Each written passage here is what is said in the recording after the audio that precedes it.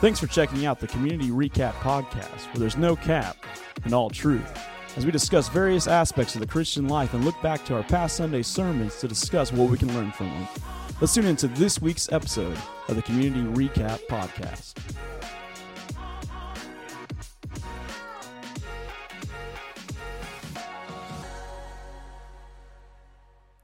Hey, welcome into Community Recap. I am so glad to be back with you for another sermon recap episode today. 3 weeks in a row. 3 weeks, yeah. 3 weeks in a row. We've Good stuck groove. We're to getting it. back in a good groove here. We've stuck to it. But nevertheless, I don't even know if anybody listens, but we're still doing them. Yeah, I think there's like 3 or 4 that are out there. Probably 3. Yeah. We'll take it. But I'm your Absolutely. host, Seth, and always joining me on the sermon recaps are PA, Pastor Ada. Hey, You like PA? Pa. What up, Pa? Pa and Ba on Yeah. staff here. There you go. There you go. Community. Anyway, how you doing? I'm glad you're joining us. What's life been like? And we'll jump into a little bit of life. Man, this last week had a few little twists and turns to it. For the most part, I mean, Mass family is doing well. School's kind of started back up. Yep. Oldest is a senior, Jaden, and then the other 3 are homeschooled, and so that's a unique dynamic as far as that goes. But the kids are loving it. They have a great time doing that. Last year, there was a few times where it's kind of hard to get them going Motivated. on school. Yep. This year, man, they're about it. Like it's really cool to see. Ava's in 4th grade, which, man, that's kind of a mind scratcher. But she does such a good job of just jumping right in and getting things done. So, man, we're loving it. We're loving that. And so, for the most part, everything was going good as far as family goes. And obviously, the ministry, all is going really well with that. I'm sure we'll get into it, but this past Sunday was just packed. It was just bananas how many people were here on campus. Well over 700 total, and so, man, that's just Crazy. That's just a blessing. Started from the bottom. Now we're here. Man, it is pretty cool to see what God has done. But, in life, there's always ups and downs. And, in the midst of the joys and the highs, there's always some lows. And so found out this past Thursday, my father's health has been declining a little bit. He's been struggling. He's on oxygen. He doesn't really get out much anymore. And so just couldn't really pinpoint anything, and so they found a tumor on his lungs, and so did a biopsy on it, and found out Thursday that it came back cancerous. And so, in the midst of the joys of life, of watching your kids grow, kind of on the other side of that, seeing my dad and his health declining, and then getting the news of cancer is, just anytime you hear that, that's quite a bit of a shock to the system. Sure. And so, but he's doing really well. He's just leaning into the Lord, trusting the Lord. My mom doing the same, and they've got an appointment with an oncologist coming up on the 31st, and so just praying over him and praying over this time and this season of just kind of walking through this together as a family. And so you just see God in all of it. You see God in the highs and the joys of life, and then even in the midst of the valleys when you walk through some of those things that obviously nobody prepares to really walk through, no matter how old you get.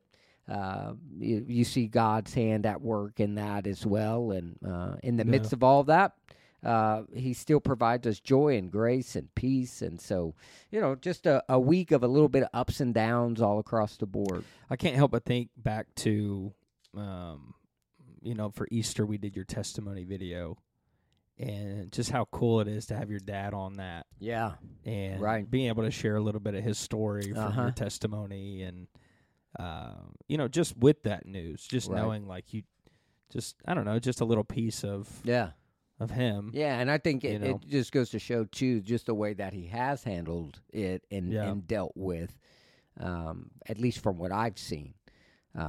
I mean, he has the peace of the Lord, that surpasses all understanding. Yep. I mean, you get that news, it could send you into a tailspin, but for the most part, I mean, obviously it's not what he wanted to hear, but at the same time, I mean, he knows that God is in control, and he's just giving it over to the Lord, and he's just going to walk through it as the Lord leads him. And so that has been cool to see as well, just his response to that news and his faith in the Lord not being shaken one bit. And so that's just a testimony to our entire family, of who God is in his life and who God is over his creation. And so it's powerful. Well, if you could just maybe mention what would be the best way to pray for your family and for Ron, for those listening, and maybe they would be able to best come alongside. Yeah, you. I think one, just praying that when they go to the oncologist, what do they do, right? What is the treatment? I mean, I'd love it if they got in there and he was like, I don't know why anybody sent you here. There's nothing there, right? I don't even know why you're here. That would could be first and foremost, right? But just pray. Lord, I know you're a God of miracles. You could do that. Whether he chooses to do that or not, remains to be seen. But, I mean, we'd love for that, this prayer of complete and utter healing and the removal of that cancer. But, in addition to that is also just that appointment would go good. His lungs aren't in great shape, and so to remove it, there's a little bit of concern there because his lungs already aren't in good shape. He's already on oxygen.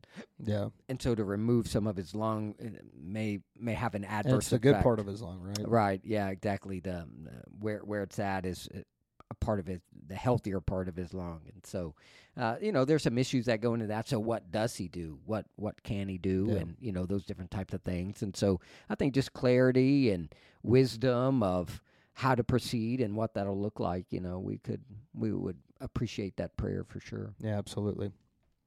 Well, last week, I don't know how long it'll go, but last week we introduced a little trivia. Oh man, and it wasn't good. I mean, it was great questions, but I did not do good. I feel like I gave you a little too much heat in the first go round. No, I like it. I mean, again, because now I learned. I learned. Don't go softball on me. Don't go soft. I mean, give me maybe a warm up, but don't take it easy on me. So what I did was I got some true softballs for you. Oh man, I got some hard ones. Okay, but I do have some true softballs. Okay. All right. And for those you gave me too much credit last week. That's what it was. Well, you gave me too much credit. I kind of came. I don't know. I thought you knew the Bible more than you did. So. No. So last week we had a listener question. Oh, and yes, praise the Lord. I don't know if praise the Lord for what. We got a question in. No, we didn't. That's what I was going to say. Oh. We had a listener question. Oh, and trivia. nobody answered. Because nobody's listening. Because no one listens, us talking. Dude. It's just us this is a talking. therapy for us. It's just us talking. Do you remember it? I want to say that it was. Do you remember the question? I know that's what I'm trying to say because I knew it when you said it. It was what king acted mad in front of another king to be. Let me just. I'll ask it and then you can answer it since no one else wanted to.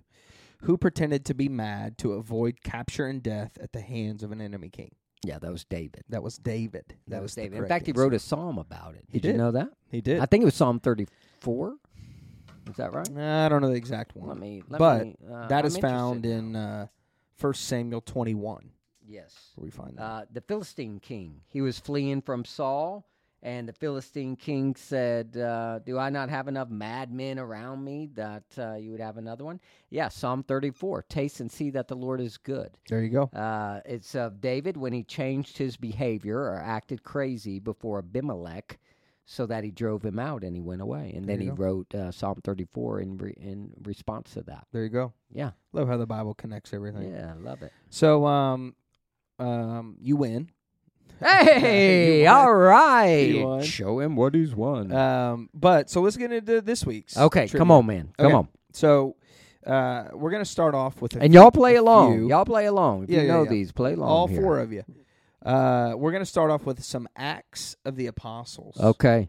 Yeah. Okay. Let's see. All right. So we're going action here. So here's a softball. Okay. Okay. And all right. If I get this wrong, you set it up really bad. No, if you get this wrong, I'm done. I think we're just going to quit the segment. Yeah. Okay. Okay. After Peter escapes from prison. Yeah, he sure did. Herod orders the jail keepers to what? What happened to the jail keepers? Wait, what? Oh, my word. What do you mean? Let me read it again. Okay. After Peter escapes from prison. Yeah. Okay. Herod. Yeah. Orders the jail keepers to what? Be quiet. Not say nothing. No. Oh, my word. How do you not know this? What do you even... I don't even... Are you talking about when he goes to the gate and he knocks on the gate and they can't believe that it's him, so they run away? Acts what? I'm not sure where you're even at on that. Acts 12. Acts 12. Yeah. Let me read it. When Peter... I literally thought you knew this one. When Peter. No doubt. It says...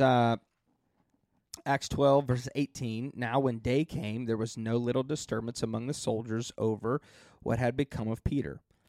And after Herod searched for him and did not find him, he examined the sentries and ordered that they should be put to death. They killed him. He killed him. He killed him. Yeah, I don't remember that. Okay. I don't remember that. You're 0 for 1. Yeah, I guess this segment has run its course. Okay, here's another one.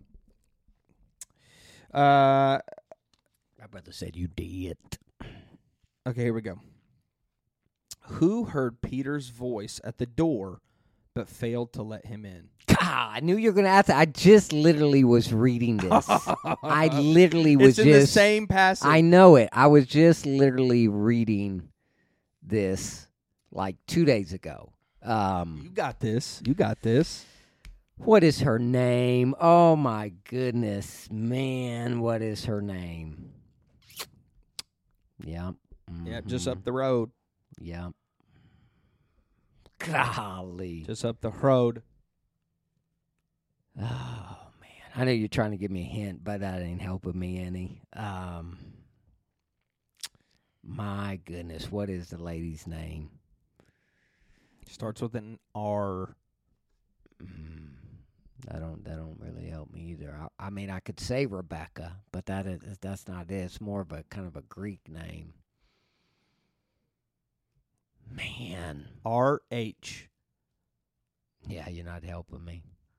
The answer is, I don't know if this is the right pronunciation, but Rhoda. Rhoda. Yeah. That's why I was saying up the Rhoda. road. Yeah, I got you. I knew you were trying to give me a little something, but it wasn't connecting. Okay. 0 for 2, man. 0 for 2. At least you knew it. Like it was at least a female. Okay. Here's another one about the Acts of the Apostles. I don't know I want to play anymore. Name a certain disciple at Damascus who was told to find Saul of Tarsus and to lay his hands upon him so that he might regain his sight. My goodness.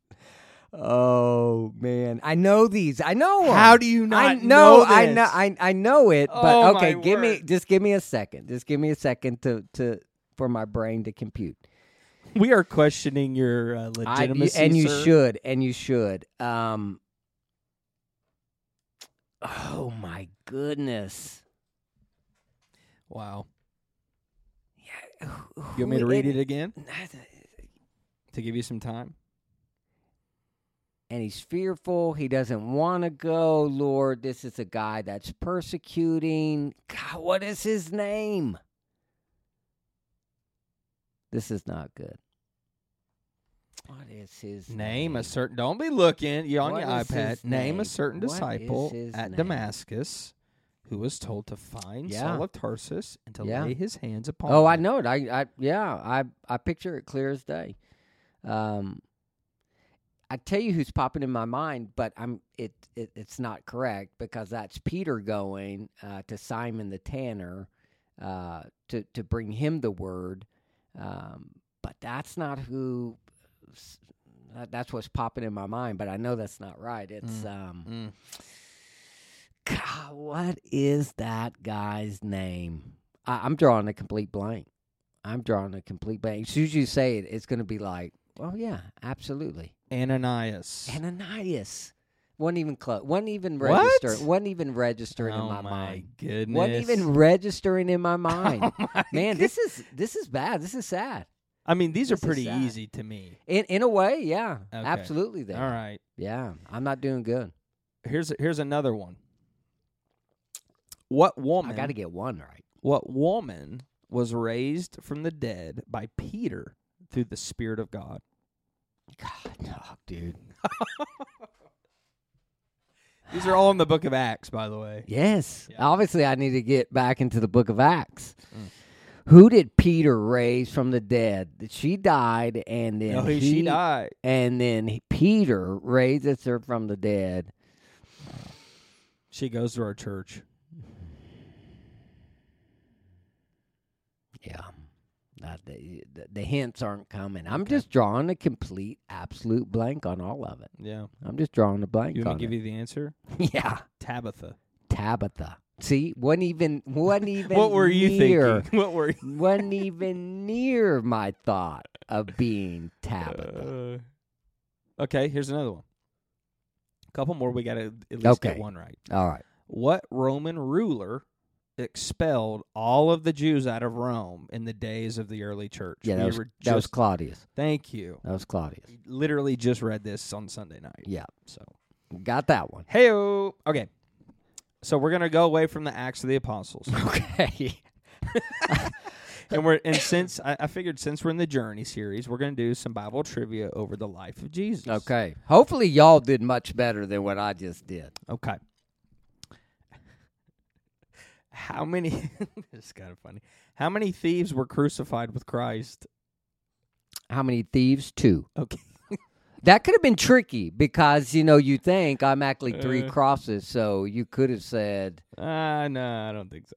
3, but there's only 2 thieves and then the Son of God. Where did the Pharisees claim Jesus got his power from? Beelzebub. That's correct. See, this is maybe your sweet spot here. Well, I've been in the Gospels a lot lately. Yeah. In the parable, what did the servant whose debt had been forgiven do? Yeah, you're giving me some softballs now. Yeah. So he went out and what did he do? He found the man other that guy. owed him money, and he chokeslammed He choked him. He put him straight in the chokehold. Mm-hmm.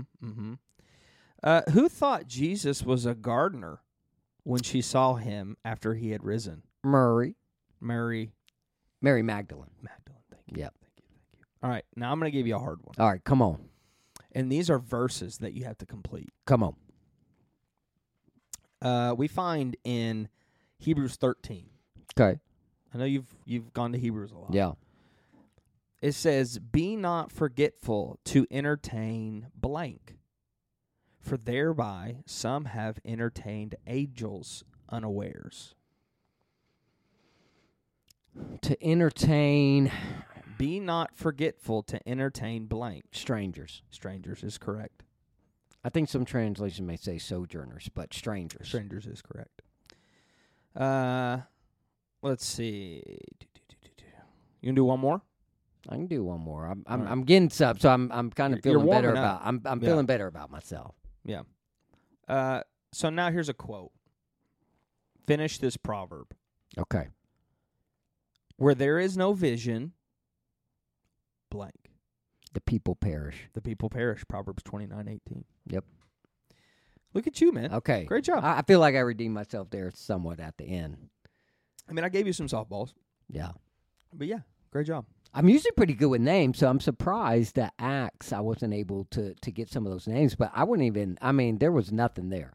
Yeah. There was nothing there. Yeah. Tabitha. Well, I mean, couldn't even. Rhoda. Mm-mm.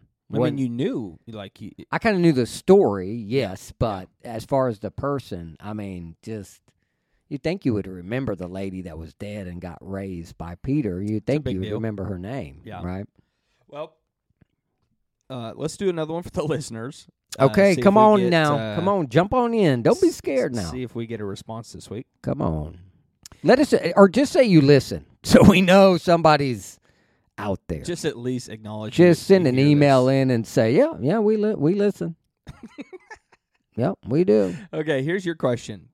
It says, when Paul was arrested in Jerusalem, the people that stirred up the crowd against him were Jews from what geographical area? That's an interesting one. Yeah. That's about you think Peter. You know the answer? Paul. When Paul was arrested in Jerusalem, you're right. The people that stirred up the crowd against him were Jews. Right.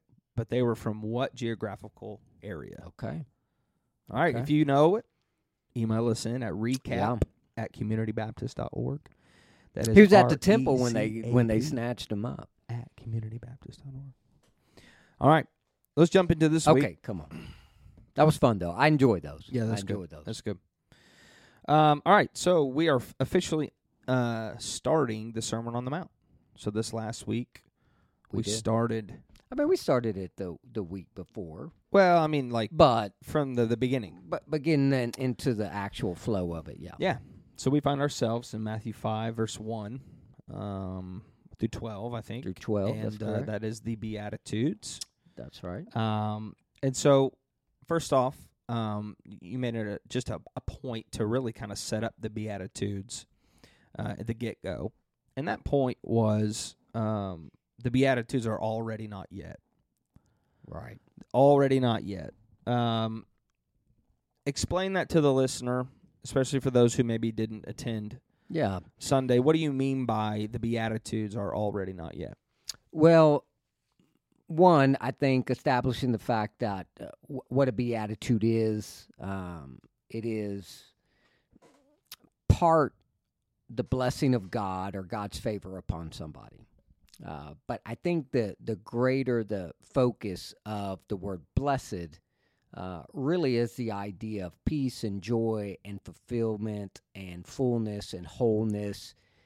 In Hebrew, maybe the idea of shalomness would come into play. And so it's not circumstantial or situational.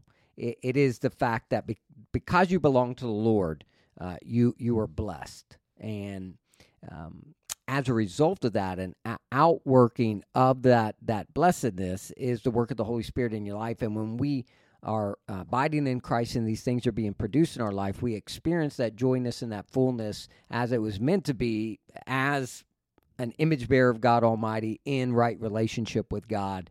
We start to see that fullness and that joyfulness start to be produced in greater ways. And so when you look at it, these are what's I would call kingdom ethics. So as a citizen of the kingdom of heaven, that's what verse 3 and then verse 10 talks about, or verse 11 talks about the kingdom of heaven. That's kind of the reward of those two things is the kingdom of heaven. So there in and of itself is painting a picture of the fact that this has to do, these are results of individuals in the kingdom of heaven, which is in complete opposition to those that are in the kingdom of the world, right? A worldly kingdom, you think about political powers, you think about financial institutions, you think about all those different types of things, and how the Beatitudes are in complete opposition to worldly powers, worldly wisdom, all of those various things. And so by him setting up the idea of kingdom of heaven and these actions that are produced in the life of a believer, it shows in a very real sense that Jesus is saying, my kingdom is not of this world, right? It's not going to abide by what the world deems important or how the world structures their political systems, their financial institutions, really what is important, and prioritize their time and their calendar. I'm flipping everything right side up because everything's been flipped upside down by the fall. And so when we talk about already not yet, we need to understand that the kingdom of God is already not yet. Christ is sovereign. Christ is the King of Kings and the Lord of Lords. That's not something that's going to happen in the future. The fullness of that and the reality of that is yet to be and will come in his second coming. And so these kingdom ethics, this outworking of the Holy Spirit in the life of a believer that is a citizen of the kingdom of heaven, is both just as the kingdom, already not yet. So you already experience the blessedness as a believer here on this earth.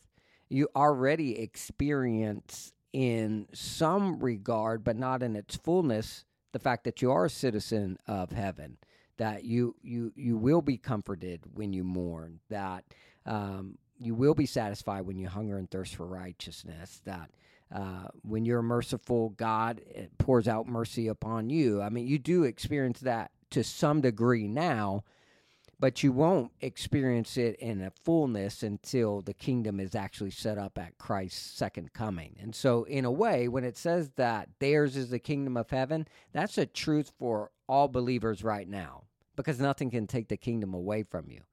But yet we don't see things as they actually are right now. Yeah. Those things will happen at Christ's second coming. And so we live in that tension of these are already realities for us right now, just not in the full sense of them. But one day we know, because it's been promised by God and he doesn't break his promises and nothing can thwart his promises from coming to fruition, we will experience them in the full. Yeah. And so these Beatitudes are not things that you look forward to one day. They're realities that are present right now.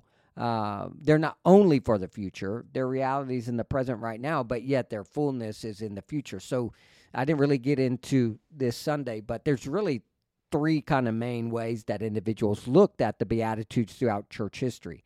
So you have some individuals that looked at them as this is only for the kingdom. This is what life is going to be like in the kingdom after Christ's return. So it doesn't really have any application to the life of the believer today, because it's looking forward to when the kingdom is consummated. Yeah. Then you have some individuals that probably fall more into progressive kind of dispensationalist kind of theological framework that would say that was for the Jews of that day.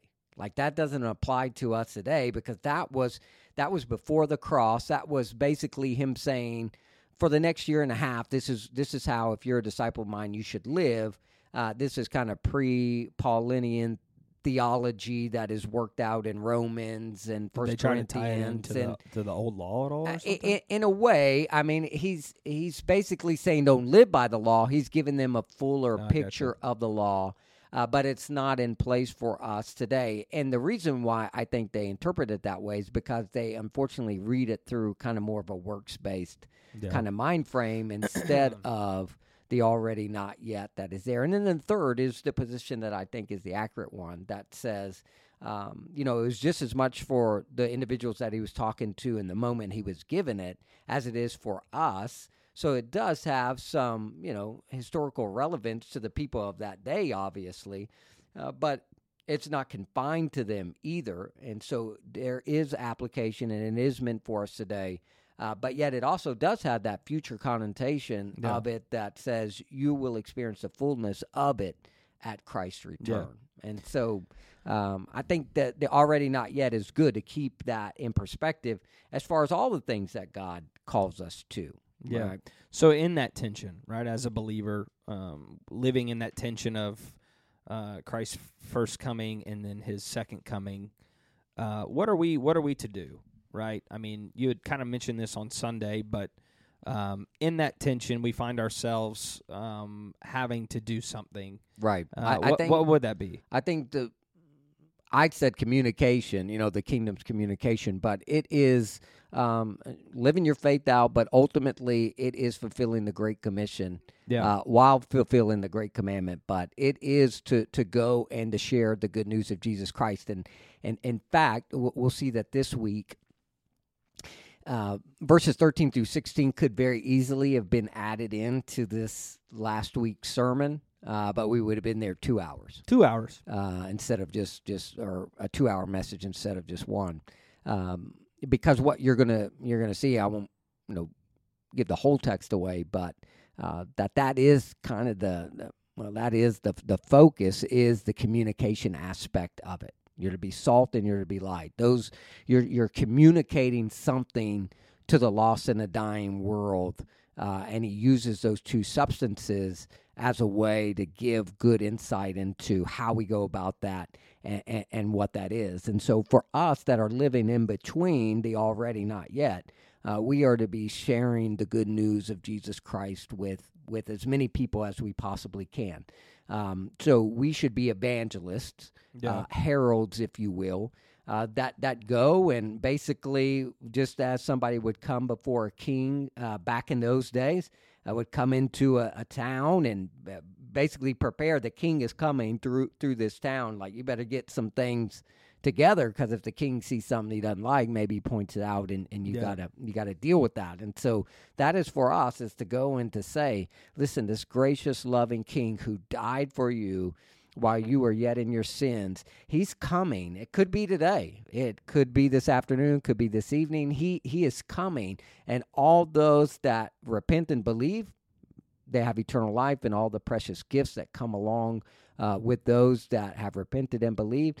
And all those that are separated, it's going to be the complete opposite. And so that is what we are supposed to do. In light of the fact that these are the realities that we have now, we are to communicate with our lips the gospel message, but our lives should match that. And the Beatitudes are those characteristics that really match a life to the message that says, you're not saved by your works, you're saved by faith. You place your faith and trust in Jesus, and you are saved. You're made new. You're forgiven of your sins. You're born again.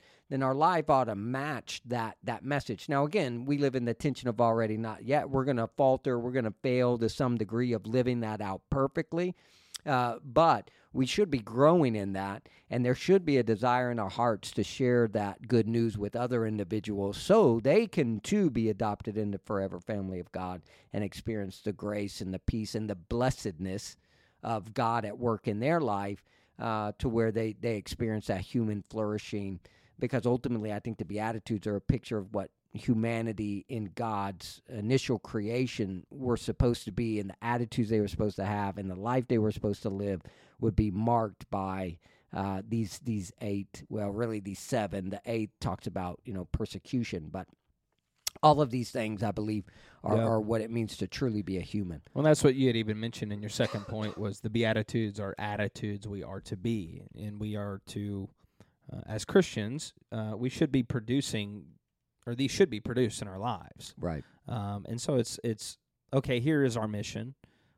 In this tension, in this time, in between Christ's first and second coming, here's what we're supposed to do, but how do we live that out? How do we actually execute that and bring Christ to others through an example or whatever it may be? So you mentioned this word Sunday, and I kind of got the understanding of it, but I wanted you to dive a little bit deeper into it if you could. And I'm probably going to say it wrong, but you said something about a inclusio. Is it include or sinclu? Inclusio. Yeah, it's an inclusion, right? So what is that? Explain that. So it is. And where do you get that from the text? It is a biblical tool that the writers use. It is a way for them to kind of keep some things in the context. And so you see it all throughout. Various biblical writers will use, find it all throughout the Bible, these various things where they kind of bookend something. And so in order, in the heart of it, to keep kind of this connected in a way to say, hey, this is one thought I'm making. It may seem like it's different thoughts, but they're going to be connected. In an inclusio, you'll have maybe the same structure as far as the Greek structure of the verbs and the noun and all those different types of things. But typically there's some type of phrase that is at the start of the inclusio, and then that exact phrase is going to be worked in to the end, and it is an indicator from the gospel writer of this idea of being a section together, right? And again, you don't find that in every book. You don't find that in every passage, but it is pretty prevalent.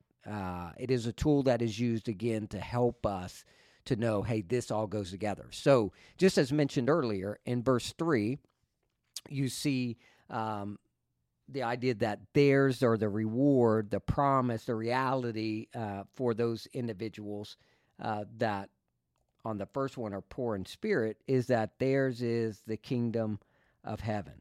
And then in verse 10, it says, blessed are those who are persecuted for righteousness' sake, for theirs is the kingdom of heaven. And so what this inclusio is providing for us is this, that all the Beatitudes go together. This is a thought that should not be separated. So again, you don't just read one Beatitude and say, okay, that's kind of over here, and this Beatitude is over here, and you view them as like different ministerial gifts. Some people have the gift of preaching. Some have the gift of teaching. That's what this is. It's trying to hammer home the fact that all of these should be present in the life of a believer. They all go together. These aren't just islands off unto themselves. These should be present in the life of each and every believer. These are realities for each and every believer, and there will be a complete fulfillment of those in the return of Christ for each and every believer. Now, again, I think what he's trying to really set up for us in using this inclusio is that at the heart of the Beatitudes has to do with the kingdom of heaven. In other words, these are attitudes of one that belongs to the kingdom of heaven. That already, once you place your faith and trust in Christ, you're a citizen of the kingdom of heaven. Now, he uses that phrase, kingdom of heaven, because, again, I think he is trying to contrast a worldly kingdom. A worldly kingdom is not set up by somebody who is poor in spirit. It's not set up by one who is broken over their own sins. Is not set up by one who is viewed as meek or one who is hungering and thirsting for righteousness. They're hungering and thirsting for power. They're hungering and thirsting for status. They're hungering and thirsting for the ability to rule over others. The merciful, the pure in heart, the peacemakers. Worldly kingdoms aren't set up primarily by individuals that would have those things marked in their life. So when he says kingdom of heaven, he is trying to contrast what the worldly kingdom and individuals that are living by the world look like in order to live out within that kingdom to those that are a part of his kingdom, because his kingdom is not of the world. And he's really trying to hammer that home.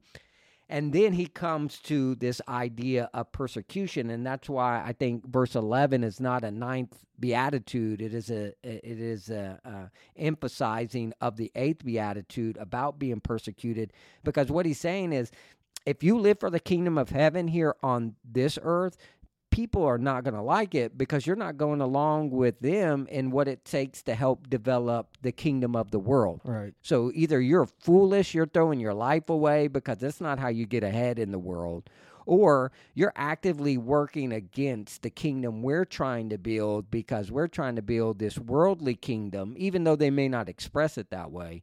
And you're living a life in complete opposition of that, calling us to repent of that, to abandon the Tower of Babel that we're building right now to try and elevate ourselves over God. And you've surrendered and submitted yourself to God. And so this idea of kingdom of heaven and these various beatitudes really mark the fact that we live completely different from the world. And because we live different from the world, we should expect persecution.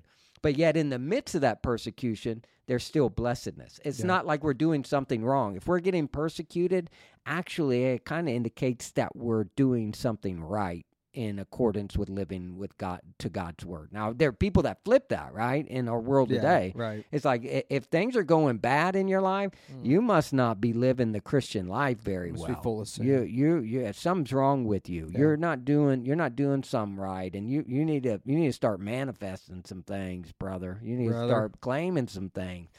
And in reality, what this is pointing to is like, no, when you're living for the Lord, a good indicator that you're living for the Lord is that you have persecution. You have people speaking bad about you. You have people that are, up in arms against the message that you're proclaiming, because the message of Christ is not one that the world is going to embrace. It's a message that they are going to viciously fight against because it calls them away from their own kingdom into the kingdom of God. Do you think, just getting personal and maybe just your own opinion, but do you think that is why some people refuse to even try Christianity, or maybe get into Christianity and things happen and they're like, my life's worse than it was. Or Sure.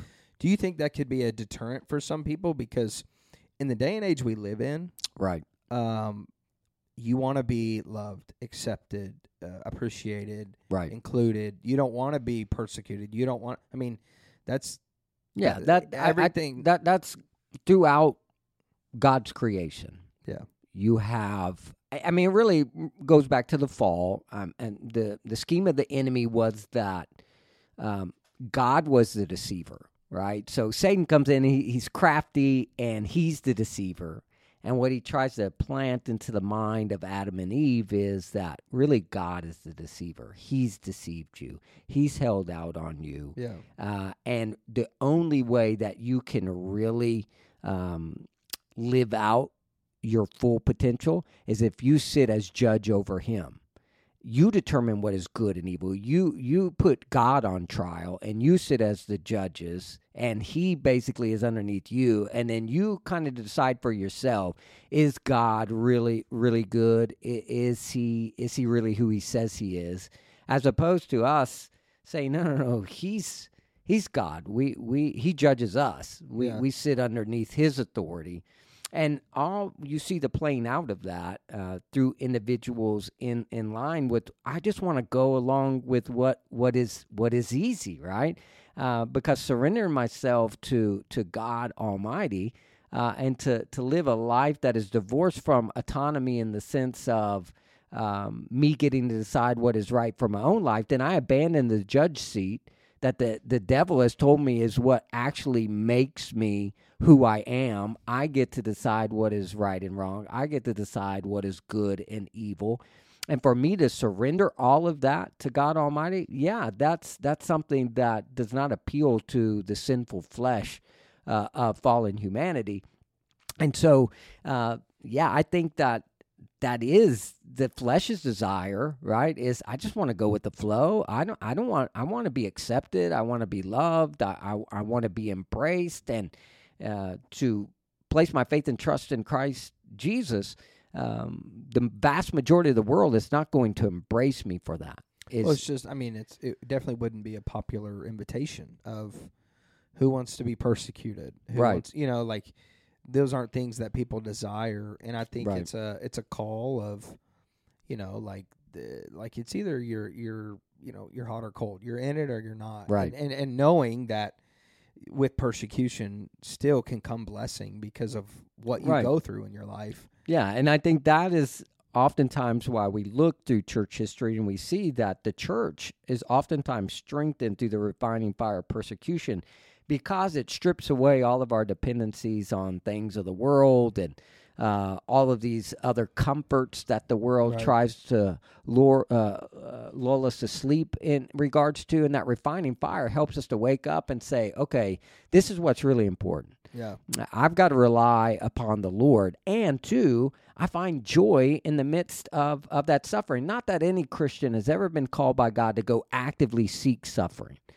That's not what we're called to. We're not called to just go actively seek it. Sure.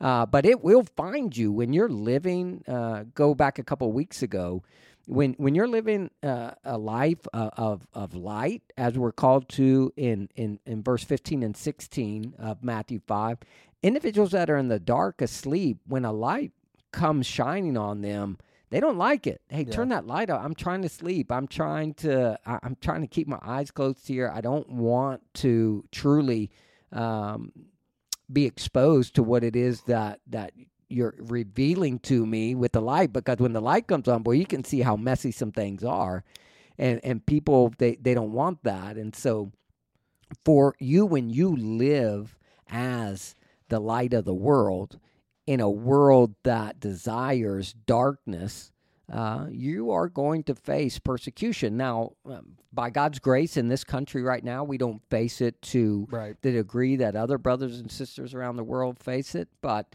you're starting to see the kind of undercurrent of those things starting to pick up speed to where you are starting to see some of those things start to take root. And I'm I believe that, as God's word shows us in Revelation, that it gets worse. Now, how much? Yeah. The 7 years of the Great Tribulation is going to be horrendous. It's going to be awful. Now, what is it going to be like before that actually happens, and how much is the church? Because I'm one that takes the view of Christ taking the church before the Great Tribulation.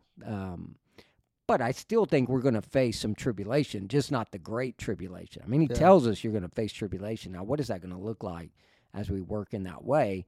And I think it's important for all of us as followers of Christ to know that when those days come, it's not that God is pouring out his wrath on you because he's mad at you because you're not being a good enough Christian. There are sometimes our sin does produce chastisement by God.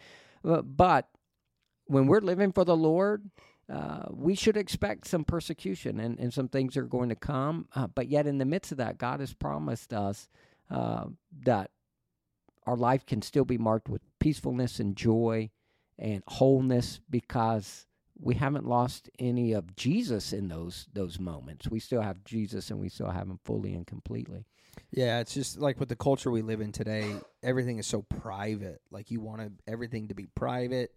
You don't want people to expose you on anything. You don't. Right. And so, like, just talking about this,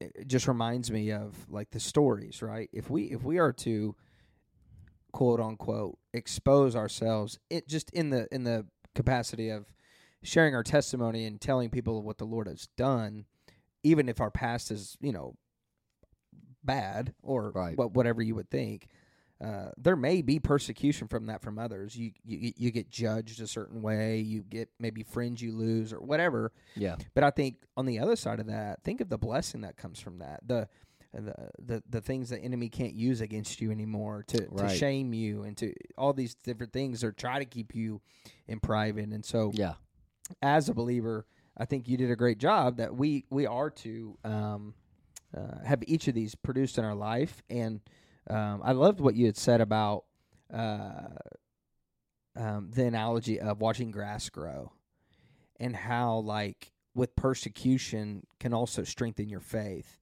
Right. And, like, how if your grass, obviously grass grows, but if you were to watch it for 2 hours, you don't see anything, right? Right. If you watch it for, even 4 hours, probably not going to see nothing. If you come back in 2 weeks, man, you're going to see an exponential growth. Right. And just like what the Lord can do in those times of persecution, where you get on the other side of that and you can look back and you can say, I'm a total different person. Right. Because of the persecution, you know? And so I think oftentimes as maybe as unpopular as opinion it may be, but I think we should almost welcome it, like just because of knowing, one, the Lord's in it with us. He's never going to leave us nor forsake us. He's in the valley. Prepares a table before our enemies, and we sit at the table with him. But the growth, the expectation of, man, what is the other side of this going to look like, and what's my life going to look like? Right. And I think those then, man, maybe in those times of persecution in your life, you come out of that and you are meek, or you have shown signs of meekness. Absolutely. Like those are the marks of, right. I think oftentimes when those moments happen, we do everything we can to avoid them, and what we're actually avoiding is stronger faith. Yeah. It is stronger reliance upon the Lord, and I think that's why oftentimes we do avoid it, is because we want to be self-reliant, and in those situations we have no choice but to rely upon the Lord, and you still have that fleshly desire that has work in your life, and we need to walk in the Spirit and not in the flesh, because the flesh is going to try to take the path of least resistance, and it's going to try to take you away from being what it is that God is calling you to be. And walking in the Spirit, he may take you right in the middle of the fire, you know? Absolutely. Yeah. One thing you had said about the Beatitudes, too, that I think some people, could look at Scripture and maybe think that to obtain salvation, XYZ. Right. In regard to the Beatitudes, but you had mentioned, the Beatitudes are not for salvation.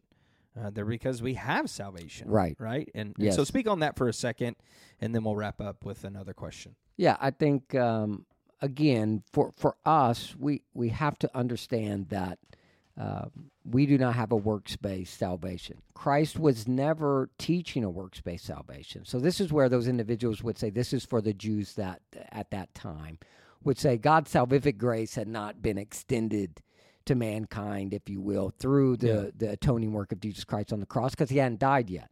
But Jesus knows what he's going to do. Jesus is not just have a message up into the cross, and now his message is going to change after the cross. He's not teaching the disciples and walking with them and living with them for these 3 years of ministry just on the other side of the empty tomb to say, okay, now forget everything I just said. Now go do this. He's teaching them. He is training them of, okay, after I die for your sins and I am resurrected and I ascend into heaven, and these are the things that you need to teach, and these are the things that you need to do. That's a part of the Great Commission, right? Go teach them, go make disciples, teaching them everything that I have taught you. And so the idea is that individuals that live this out are not living it out by their own power and their own strength. These are individuals that are already disciples of Christ, abiding in Christ. Now, yes, once they indwelt with the Holy Spirit, they're going to live this out to a greater capacity, right? They're going to be able to fulfill it. But it doesn't mean that they had to be poor in spirit to earn the kingdom of heaven. I mean, there is a tinge of that in repentance, right? But again, just like in the message, there are individuals who can acknowledge, hey, listen, I need something outside of myself. I need a religion for salvation. Power, Right. I need a higher power. I need whatever the case may be. I need something outside of myself. So in a sense, they could be poor in spirit and still be as lost as all get out. Poor in spirit is an aspect of faith in Christ, yes, but what I believe Jesus is teaching, not that if you master X, you'll get Y. Because you have Y through faith in Christ Jesus, your life should be marked more and more in greater ways with X. And so when we read it, theirs and theirs alone is the kingdom of heaven, and so therefore we ought to live a life poor in spirit because we didn't earn it. We have nothing to boast in, and so we shouldn't be boastful. We should be humble, and we should be poor in spirit. We should recognize that everything I have comes from God.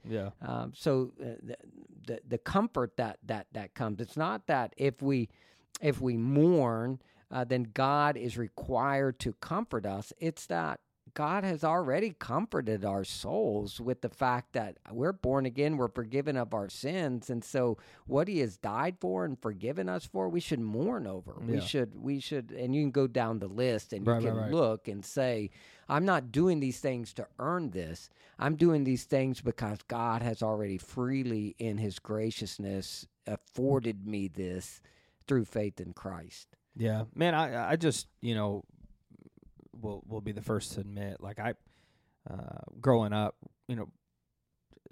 I'm in no way a scholar or, there's so much more to learn, but, thankful for people like you because, growing up for me, reading Beatitudes, it was, okay, well, I have to be this so that I will obtain. Sure. And I think it's easy to read those like that sometimes. Absolutely. Okay, God, I'm going to help me to be meek today so I can blah, blah, blah. Help me to be poor in spirit today. But it was more of, which I think it's, it's okay to pray those things, but of the reason why is the big difference. Yeah, absolutely. So I think it's good to pray, hey, help me be more poor in spirit. But I'd be the first to admit, like, man, there was a time in my life for a majority of my Christian walk where it was, okay, you'd read those and you go, all right, buckle up, here we go, I got to do these things. And it's like, no, walking with the Lord, those should just be marks of your life. Right. The longer you walk with him, the more you will look like those things, act like those things. I think it's an outworking of the Lord at work in your life. And that's why, the last point was to abide in Christ. And when we're abiding in Christ and his finished work, and we're not trying to earn his love and approval, but we're just living out of that was secured for us at the cross, then again, you are poor in spirit because you understand that you didn't earn anything. Now, again, there's an already not yet aspect of it. So I do think that when we mourn over our sin, it's not just a future comforting. There is a present comforting in today. When we truly mourn over our sin, I mean, the Lord, He's faithful to forgive. Yes, and He comes and He restores and He cleanses and, man, He draws. We're drawing closer to Him, so He draws closer to us. And so, again, all of the Beatitudes have to really be kept in focus, and that's why, even though it was maybe a little bit longer in some regards, it's necessary to have all three of those components. Yeah. It's already not yet. All of these are to be present in your life, and you have to abide in the finished work of Christ for them to be produced in your life. Yeah. So that just ends this really with one last question, and you had mentioned it on Sunday, but I just wanted to maybe give you a chance to extend some more. But Tabitha. That is correct. Yes, I got it. It was Tabitha. How do we abide in Christ? How do we truly stay in Him? How do we remain in Him? Yeah, and I think ultimately it is those 3 points. I think those are the main ways you do it. You stay in God's Word. You read God's Word. That is His communication to us. And so abiding really at the heart of it means remain. Yeah. So again, to remain in God's Word is to remain in submission to Him, to remain in acknowledgement that God, you have what it is that you're the one that is instructing me, you're the one that is guiding me, and I want your word to be the boundaries of my life, and I need to know what it says so I can live within it. Yeah. Because all of God's word is pointing us to Jesus. Yeah. The Old Testament is foreshadowing Jesus and pointing us forward to Him. The Gospels show us Him here walking on this earth, and then what you have from Acts and the epistles on is pointing back to the cross. It's all showing us Jesus, and so we need to remain in His Word. We need to remain in constant communication with Him through prayer, that we're just crying out to Him. We're laying our hearts bare before Him, because prayer, again, acknowledges, God, you have power. I don't. You're sovereign. I'm not.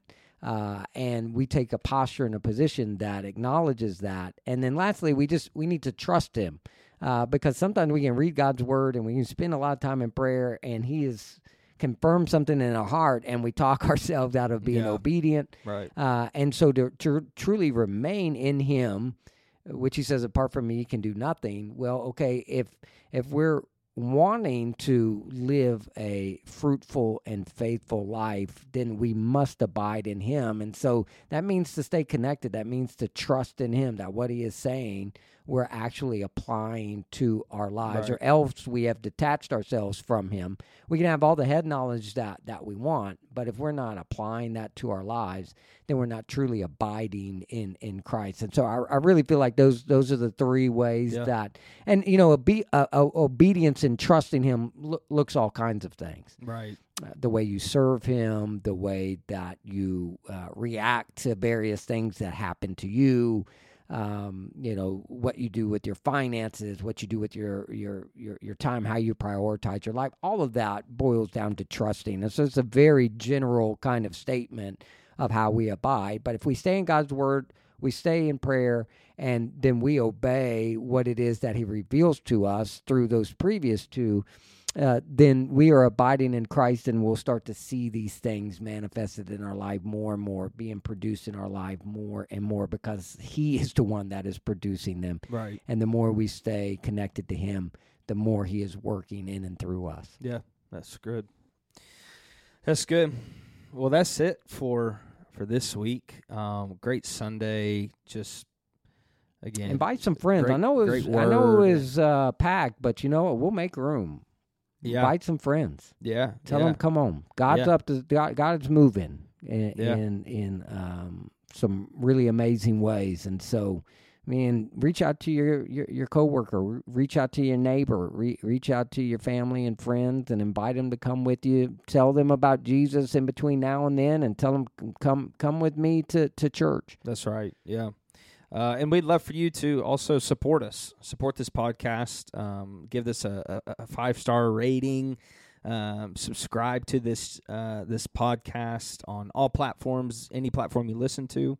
Also share this. We'd love for the word to get out of just, with so many people coming to the church now, just knowing that there's a lot of them that don't know we do this probably. And so if they're wanting to dive a little bit deeper into the sermons or hear some... See me flounder on trivia questions. Yeah, that too. Or hear a story about someone's life, or we've had an apologetic segment. Yeah, it's a great way. You never know. You never know.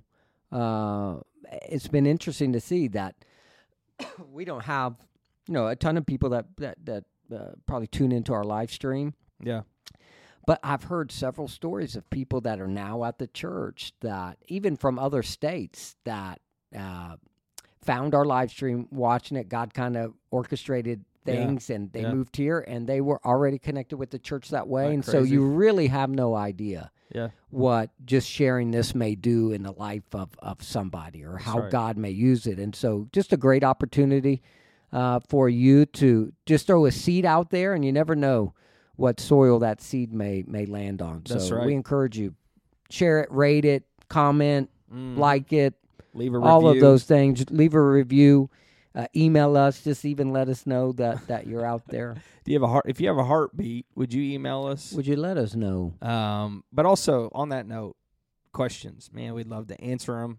We'd love to just hear from anybody. It may be just us on this planet, right? But that's okay. But that's all we got for this week. We love you guys. We're so grateful that you are on this journey with us. And we'll catch you next week on the Community Recap Podcast. See ya.